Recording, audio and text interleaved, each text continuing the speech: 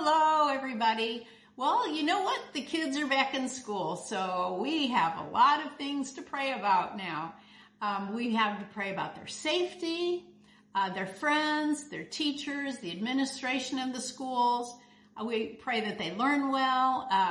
But maybe you're totally disconnected from anyone who's in school, but you definitely have other things to pray about, like relationships or jobs or your living situation, your health, direction in your life, or maybe you're praying for wisdom. In James 1 verse 5, it says, if any of you lacks wisdom, he should ask God, who gives generously to all without finding fault, and it will be given to him.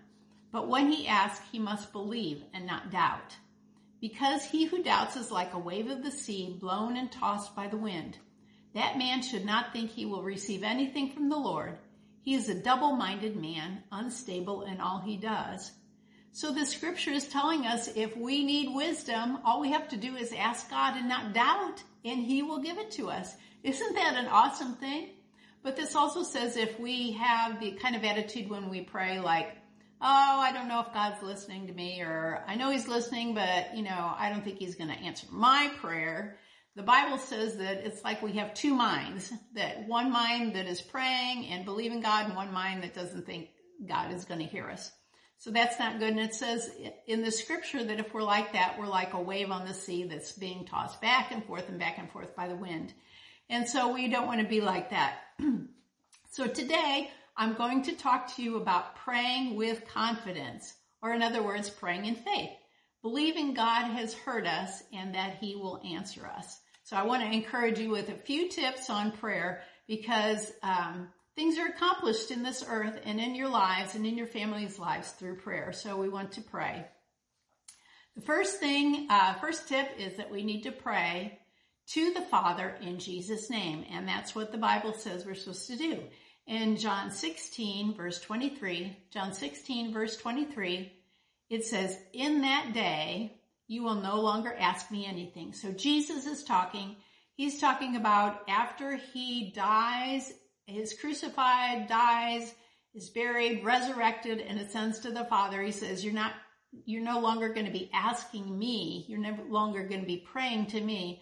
You're going to be praying to the Father in my name, or in Jesus' name. So it says, I tell you the truth, my Father will give you whatever you ask in my name. Can you imagine such a wonderful, precious promise? In verse 24, it says, until now you have not asked for anything in my name. Ask and you will receive, and your joy will be complete. So do you want your joy to be complete? Oh, yes, we do. I do. So to have our joy complete, we need to ask the Father the things that we need, the things that we desire in Jesus' name.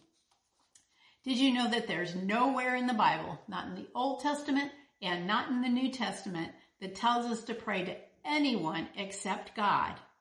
Jesus himself is telling us to pray to God the Father in his name, in Jesus' name. So we can go with the instructions of Jesus over anybody else. Anybody who's ever lived on this earth is not as important or doesn't have as much authority in our prayer life as Jesus did. And he said to pray to the Father in Jesus' name. We're not supposed to pray to Mary or Joseph or any of the saints. We're supposed to pray to the Father in Jesus' name. And that's a key to getting our prayers answered and praying with confidence. The next thing is we're supposed to ask God for things according to his will, according to God's will, with the right motives. But we have to know God's will to be able to trust God or believe or pray for God's will. And the only way we can find that out is in the Bible itself. We have to know the Bible and know what God desires on this earth, his plans for this earth, to be able to pray according to the right motives. So we can't be praying that somebody would be killed. And unfortunately, I've heard people, we live in a very angry and unsettled and volatile time on this earth. And I've heard Christians praying that people of the opposite political party would be killed. So that prayer is not going to be answered because it's not according to the will of God. God has said in his word that he's not willing that any should perish, but that everyone would have everlasting life. So God's will for those people that maybe you disagree with or are angry with is that they would be saved and that they would come to the knowledge of God's love and his saving power for them. We can't be praying that we'd win the lottery because, usually if we want to win the lottery, we're doing it with the wrong motives. We just want to get a bunch of stuff for ourselves.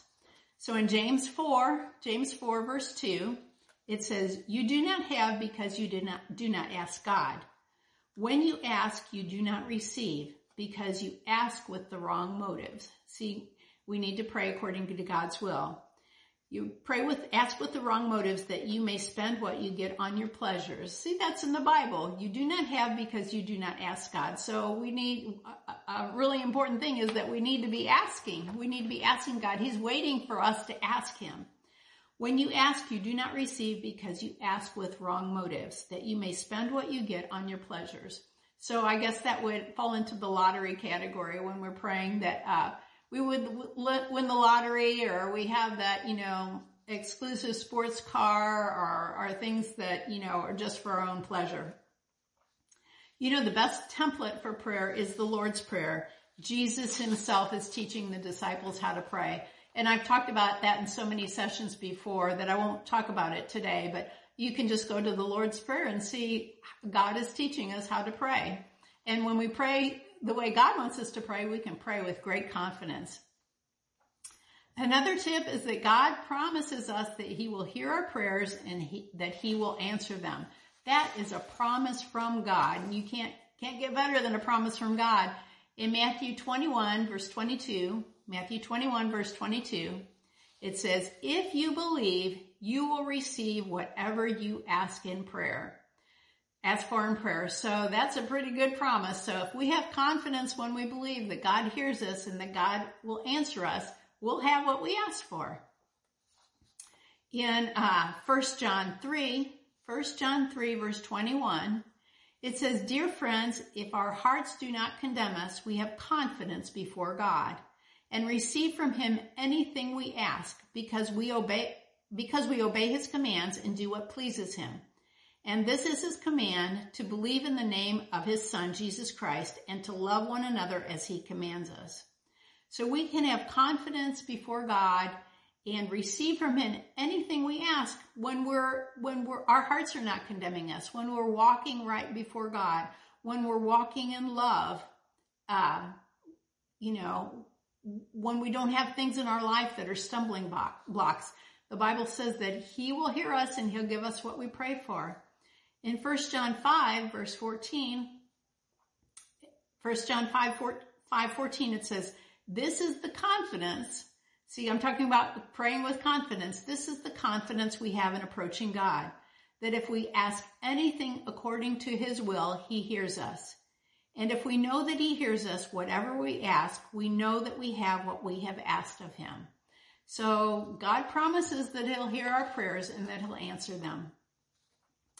And then another tip, or another thing to encourage you to pray with confidence, is that your prayers are powerful and effective. I know that my grandma prayed for me on my dad's side. My grandma prayed for me all the time, and her prayers saved my life, I believe. Her prayers brought me to the Lord. Her prayers were very effective in my life. And, it wasn't until I was 15 years old that you started to be able to see the results of the prayers. So you might not get your prayers answered, the day after you pray them or 30 seconds after you pray them, but God is working in people's lives and God is bringing about change. So your prayers are powerful and effective.